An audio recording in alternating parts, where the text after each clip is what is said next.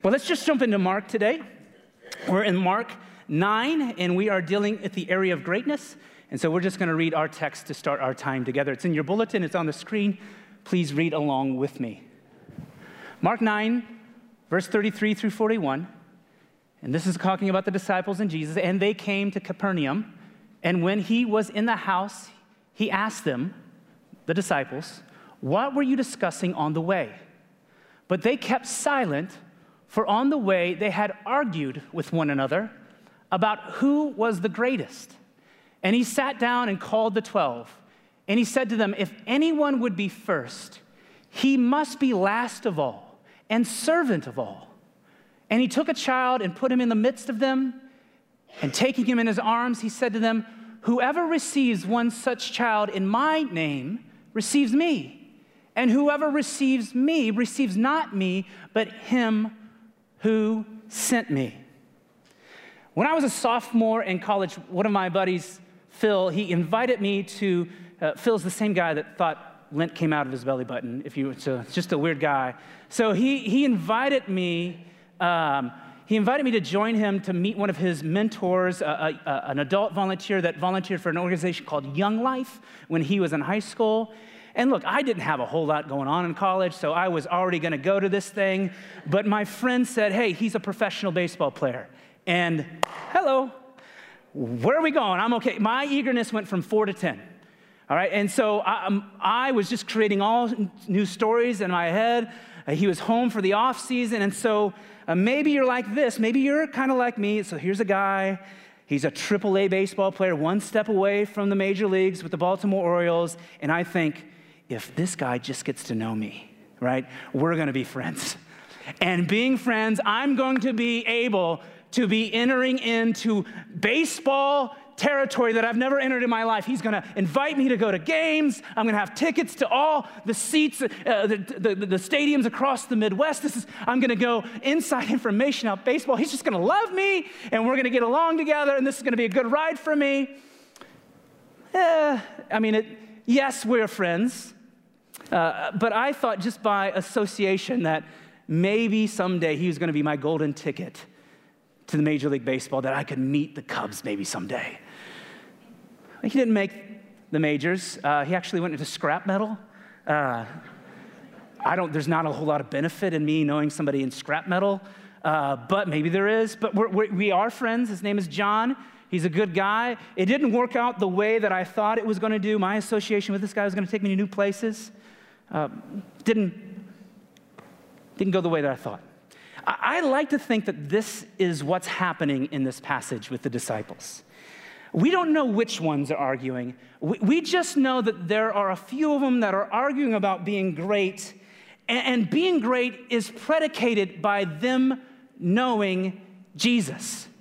They are sizing each other up in their greatness because of their association with Jesus. And my mind gets intrigued with the conversation that happens. What's this discussion that's going on? I can see one of them saying, "Hey, how many baskets of bread did you pick up after the miracles? Because I got 6. I had 6 baskets. You didn't."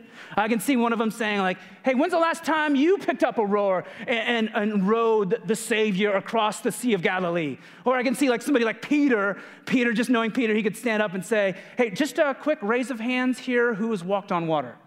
Anybody? Okay, just me? Okay, let's remember that when we're thinking of greatness here. These guys cannot get their brains away from the fact, even though Christ has specifically taught opposite, that Jesus is going to come and establish this worldly kingdom. The Jewish people were hoping for this Messiah that was going to create this great kingdom where they're going to be on earth, great, out of oppression. So these men are arguing about greatness in a worldly kingdom. They're thinking about worldly property being divided up, worldly titles being divided up, and they are just anticipating what it's going to be like to be with Jesus and get all these things. You note that these guys are pretty embarrassed that Jesus knows their thoughts. Probably it's truthful that they should be embarrassed about arguing about greatness. We know that they're embarrassed because they are silent, and we read that in Scripture. Now, it's not particularly important to know exactly what they're discussing, But I do think it's very valuable and something to notice in the way that Jesus responds to them. Notice that Jesus, he asks them a question. He asks them a question. That's the way that he engages here. What were you discussing on the way? He didn't make a statement. Note this. He's the Son of God. This is all, stupidity to be arguing over this stuff. He doesn't condemn them, but he engages in a question with his disciples. And this tends to be a major way in which Jesus teaches his people. We have read in our time in Mark about some really good personal questions that Jesus has asked to his followers and to the crowds. Like, he's asked them, do you not understand yet? What do people say about me? What do you say about me? How is it that you don't have faith yet? Jesus is really good at asking questions. And so I think, why? Why does he ask so many questions? Well, what do we know about questions? We know that they engage one person's brains. They bring them into a discussion. The one that is asking you to consider, to think about something, to formulate an answer in your head, to have a response, to have you think. Jesus is consistently trying to engage people's brains and bring them in to challenge the way that they think. He's always challenging the way that they think. Questions bring ownership. They bring inclusion into a process. And so look, we've talked about this a lot, that Jesus is more concerned about who you are than what you do. Because who you are informs everything that you do. It doesn't work the other way. It shouldn't work the other way, and it's not the way the kingdom of God works. And so what we know is Jesus wants to challenge the way that we think to help us to change who we are. And this is a kind of a principle that we see throughout the Word of God, transforming our mind. The Spirit is always wanting to regenerate new perspectives in our life. Paul writes this in Romans 12. He says in Romans 12, do not be conformed to this world, but be transformed by the renewal of your mind, that by testing you may discern what is the will of God, what is good and acceptable and perfect. Often I like to read scripture in multiple different versions, and I really like how the NLT kind of brings some new life to this. This is what it says in the NLT translation. It says, do not copy the behavior and the customs of this world, but let God transform you into a new person by changing the way you think.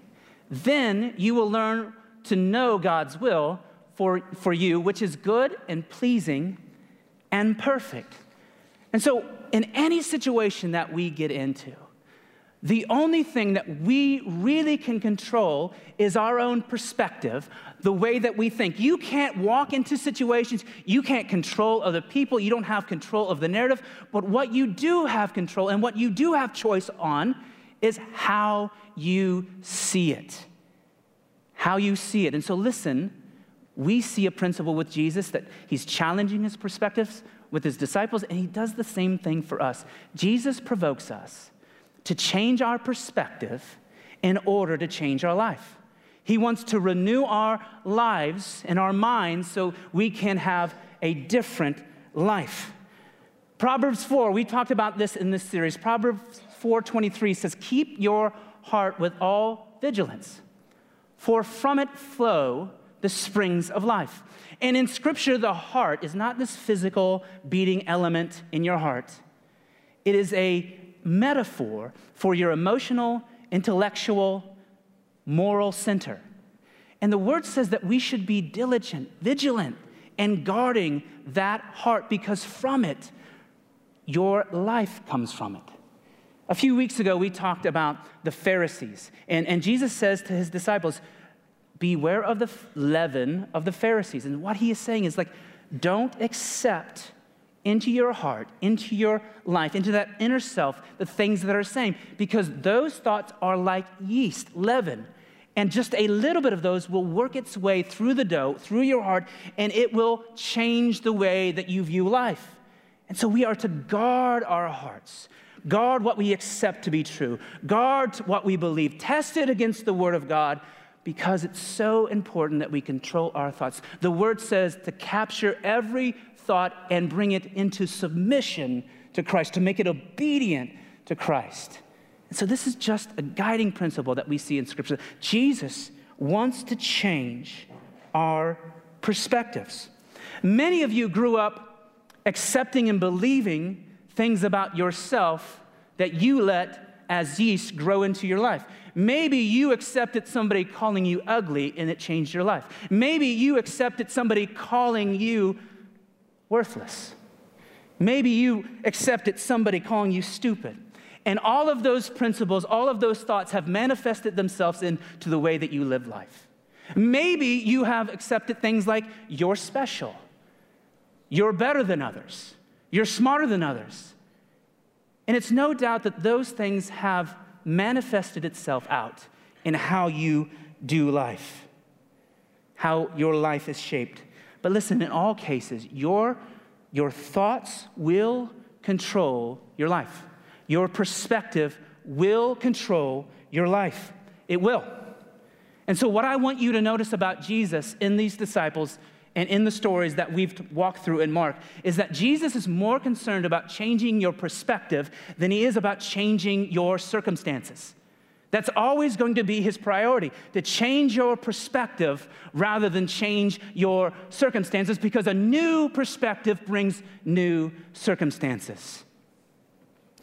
And so no doubt we could spend lots of time today tracking down all the right and wrong thoughts that you have chose to accept in your life that have created all sorts of realities, but that's not what the Word wants to press on us today. I would say to you, friends, the best practice that you can have to have right thinking is to get in the Word of God, to make that a daily habit of reading what God says to be true. And when you read the Word, please do me a favor, don't read the Word where you put yourself at the center of it. This is not your survival guide for life. Put God in the center of Scripture. Scripture is there so you can learn right thinking about who God is, because right thinking about who God is creates right thinking about who you are. Learn about who God is in Scripture, and it will inform your perspectives all across the board. But in this passage in Mark, we see Jesus deliberately challenging his disciples to consider a new perspective on what greatness is. Jesus wants us to consider that as well. What greatness is. It says that Jesus sat down, and I think that that's something worthy to talk about here in a second. And he says that if anyone wants to be first, they must be last of all, a servant of all. Let me repeat that. If anyone wants to be first, they must be last of all, a servant of all. That's different than what this world says. And the fact that Jesus is sitting here is something that I want you to notice, because Jesus literally, he is walking to the cross. He is walking to be crushed for our sins. And in this moment, he takes a stop to sit, which is the formal teaching position, as a rabbi would know. This is a formal teaching position to say, hey, look, I want to change your thoughts on this because what you're thinking is wrong. I want you to reconsider what you think in this area of greatness. In this time, in this place, in this region, greatness would have been something that everyone aspired to be. Everybody wanted status, they wanted title, even more so than today. Because there was such a difference in the quality of life that you had based upon your class and your status. And so people are desperate for a name. They're desperate to be a part of something that makes them greater. And Jesus knows this. And so he says, look, that's not what I have for you. In my kingdom, it's going to be about you serving people. In that world, your greatness was defined by how many people served you and took care of your needs. But he says, that's not what I have for you. I want to make you servants to the world, servants to other people. And so you've got to see, Jesus is flipping everything on its head that we know to be true in this world. He is flipping everything upside down. And that's why people say Jesus' kingdom is an upside-down kingdom, because it just differentiates from the values that we have in this world. Jesus has taught his disciples that power is not defined by strength or the sword, but rather by self-denial and death. That identity is not informed by birthright or doing, but rather through faith in God, your Creator. And he is saying right here that greatness is no longer defined by winning or title or status, but rather through losing and serving. Everything has changed since Jesus has come. Everything has changed in his kingdom. And so, has it affected you? Has it changed you? His values, his ways, has it changed you? Do you uphold his kingdom as your priority, as your perspective? Have you been affected by this upside down kingdom? Or do you hear things about greatness being defined by losing and serving and think that's a pile of rubbish?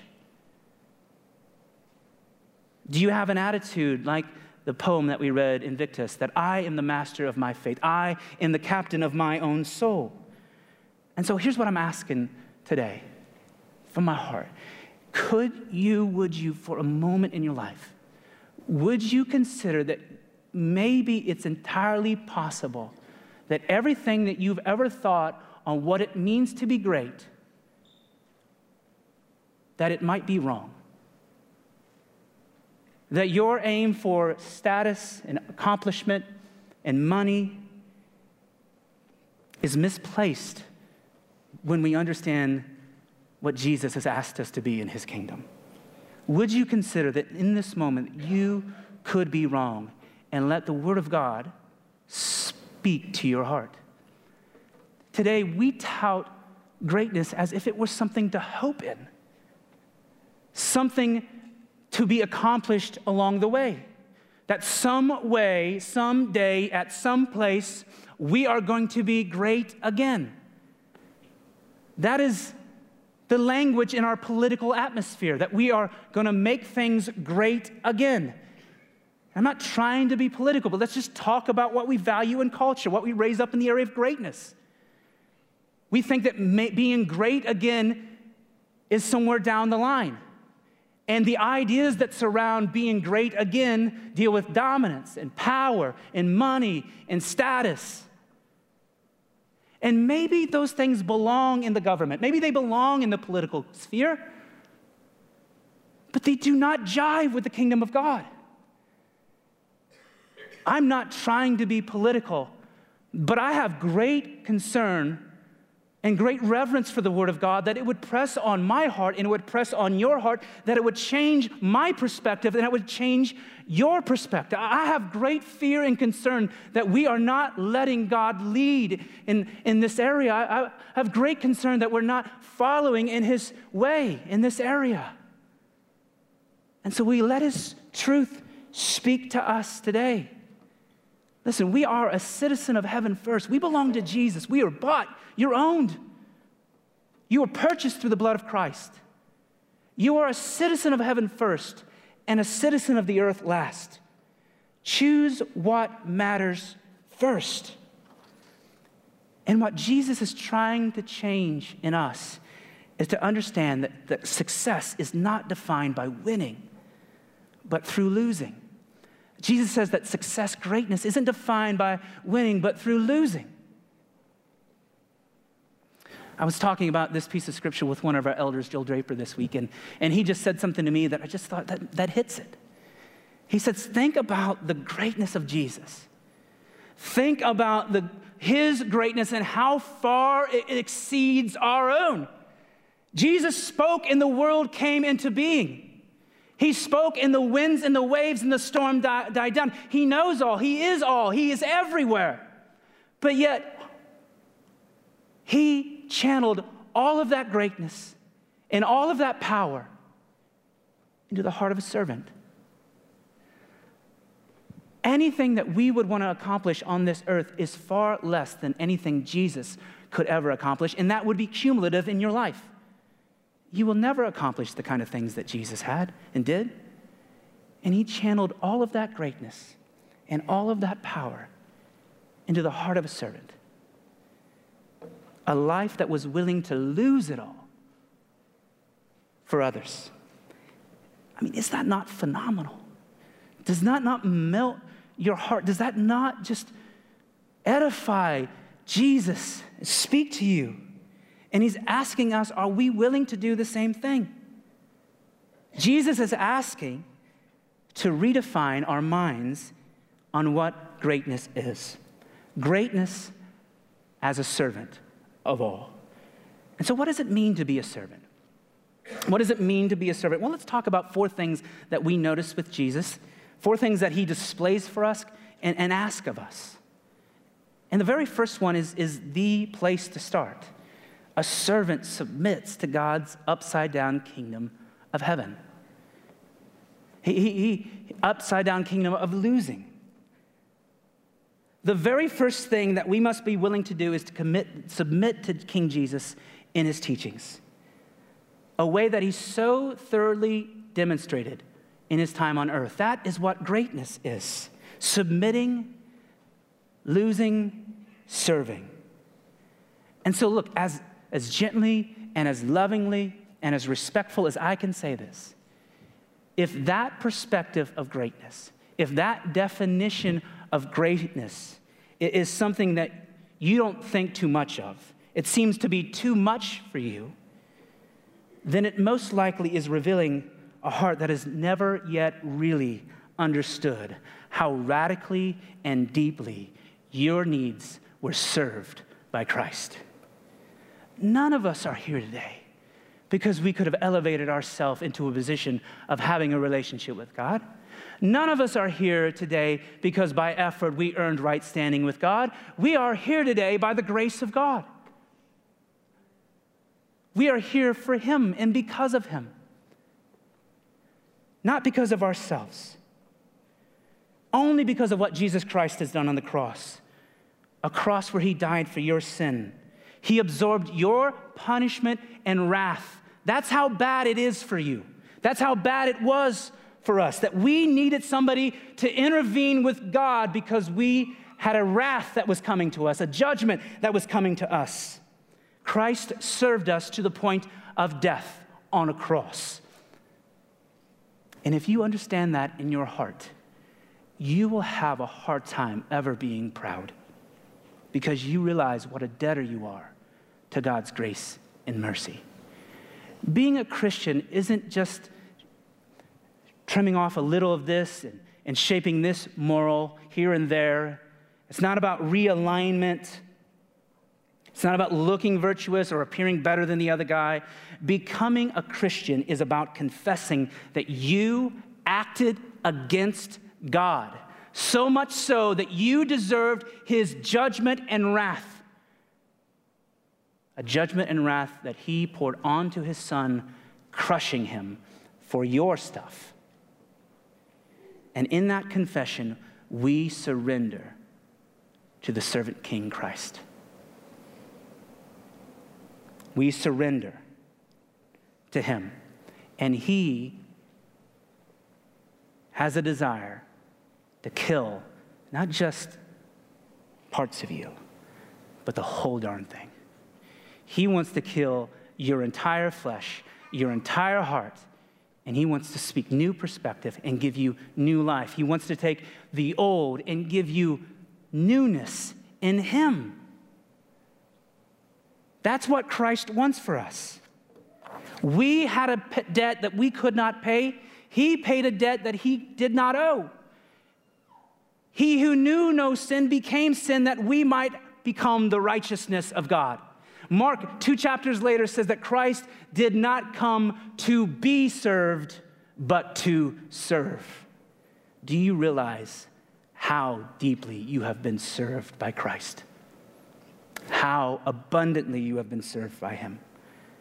And for those of us this morning who realized our need to be served, how stirring are the words of Christ? To be last, not first.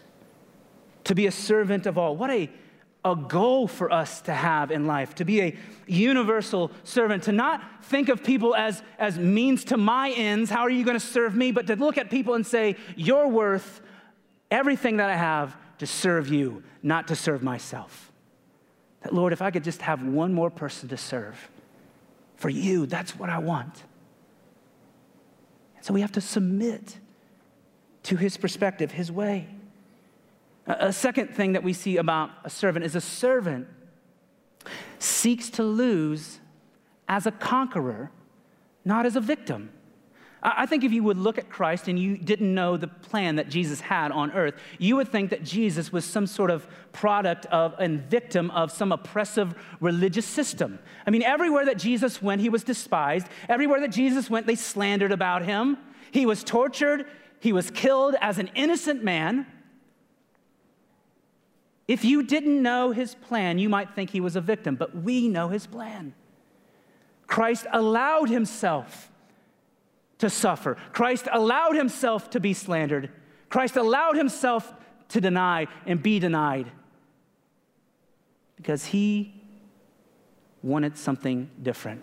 When he died and he rose as a conqueror because he killed death and sin in our life and all of those who believe by faith in Jesus Christ. He is a conqueror, and we by faith join him as conquerors through his death.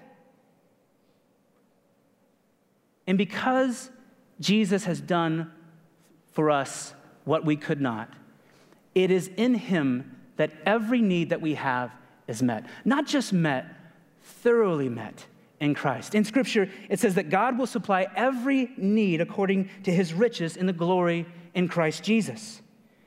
And so you can be a conqueror because your needs are so thoroughly met in Jesus. All you need to be loved and to be accepted and to be known it's taken. Christ has that. Thoroughly filled those things. And so you get to be a conqueror that says, I'm going to serve people because of Christ. I'm going to choose to forgive people even though they haven't asked for it and they probably don't deserve it. I'm going to choose to seek justice even though it's hard in this situation. I'm going to choose to put others in front of myself even though I have selfish tendencies. I'm going to serve and give back even if people don't pay me back. You're a conqueror. You're not a victim. You get to serve. And you don't have to serve because you're repaying a debt because of Christ's death on the cross. You get to serve and you want to serve because he's already paid that debt. He's already fulfilled it. He's empowered you and loved you so thoroughly that you need nothing else on this world. And so you can humbly surrender your life to his way. The third thing is a servant sacrifices personal fulfillment for gospel glory. Jesus at any moment could have called a legion of angels down and he could have shooken the whole foundations of the world. He could have crushed his tormentors. He could have had a miraculous sign that shook people and made them tremble in their boots, but he did not. He chose to let down any aspirations that he had for personal fulfillment and satisfaction for the cause of reconciliation in us, for the cause of peace between man and God. He laid everything aside that would be a personal fulfillment for him to bring future glory to God. And so listen, there is no doubt that God has created you individually, uniquely, brilliantly, with great gifts, great talents, great tools. He did not ask you to use those gifts and skills and talents to make better kingdoms for yourself. He did not ask you to use those as a self-fulfilling way, in a self-fulfilling way. He is asking you to deny yourself, to lose, to serve, and to use the gifts and use your talents and use your skills to make his kingdom greater and your kingdom less. Greatness in this world, in Christ, will always cost you. There's no way around it. Greatness stems from personal loss and personal cost for the sake of Christ because you're ambassadors. Christ said that you're his ambassadors. You represent him. And if his way was hard, if his way was through denial, if his way was through servanthood, what do you think he's asking for us? as his ambassadors to show his love, his kindness, and his humility. And the last thing is that a servant sees value in those whom are readily rejected. In the last half of this scripture, Jesus takes a child and he puts him in the midst. And then he takes that child and he sits him on his lap. He says, if anybody receives one like this, they receive me. Not just me, but the one who sent me. And we look at that and we think, how beautiful, the picture of this innocent child and the compassion that Christ has for him. But I want you to understand something a little bit different about children in this culture in that day. You know, we have a fondness to children, the joy of children. But in this culture, children were one step above slaves. They did not have value. They did not have worth. They couldn't provide for themselves. And here Jesus takes this child and he puts him in their midst and he embraces him. And to us, he says this, in that action, that we must be readily willing to accept and take on and care for those in which culture devalues, who don't have voices, who can't provide for themselves, that we are to receive and care for those kind of people, that we would see them as valuable the way that Christ sees them. Because when we see them and care for them, it is if we are caring for the very Savior himself. So these are what we see as attributes of a servant. There probably are lots more, but these are what we notice. A servant submits to God's upside-down kingdom of losing. A servant seeks to lose as a conqueror, not as a victim. You're a conqueror in Christ. A servant sacrifices personal fulfillment for gospel glory. A servant sees value in those whom are readily rejected. So I think today Jesus is asking us to maybe challenge our perspective. He invites us to reconsider what it means to be great. A greatness that is led through, not through winning or power, but through denial and servanthood. And so today, if this is challenging your perspective, if you sense the Lord is tugging at your heart, maybe for the first time you have realized how great and deep and radically Christ has served you. Don't leave here today without talking to somebody. Don't leave here today without talking to somebody who brought you or our prayer team up here or me. You can find me in the hallway. Don't leave here today without wondering and figuring out what it means to be a Christian. But maybe you're in here today and you need to change your perspective. Maybe you are sensing God pushing through his Spirit on your heart to radically change what you believe to be true of this world. And so that's you. We invite you to change your perspective with us, to help come around God and his people by serving in his local church. This is a local body of believers who are here to care for one another, encourage one another, to keep each other walking down the way, to serve one another. And so we invite you to serve with us. You know, it is said in studies that church people build habits within the first 3 months that they attend service. And so maybe you've just got into a habit where you don't serve people.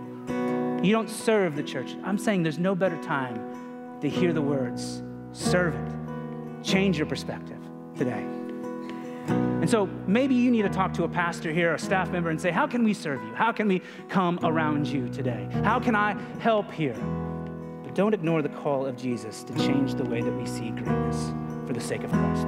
If we want greatness, we have to remember that the greatest of all, who has more immense power than we ever have had, channeled everything that he had in the form of a servant. And ultimately, he calls us all to do something that we have power to do. Whether that's hold a child or visit a widow or care for the downtrodden, to listen to the brokenhearted, to sacrifice for our families and God's people, to give of our time and our talents and our treasures to his church and to his people. That is what it means to be great. That is what it means to be counted amongst the first. That is what greatness is in the kingdom of God. And he wants to change our perspective. So today we invite you to reflect as we spend a time worshiping our Savior. We invite you, if you need prayer, if you need somebody to pray over you, if you just have something going on in your life, maybe you need Jesus to speak to you. Join us up here. We have our prayer team up here to pray for you. But let's stand and let's worship our King today.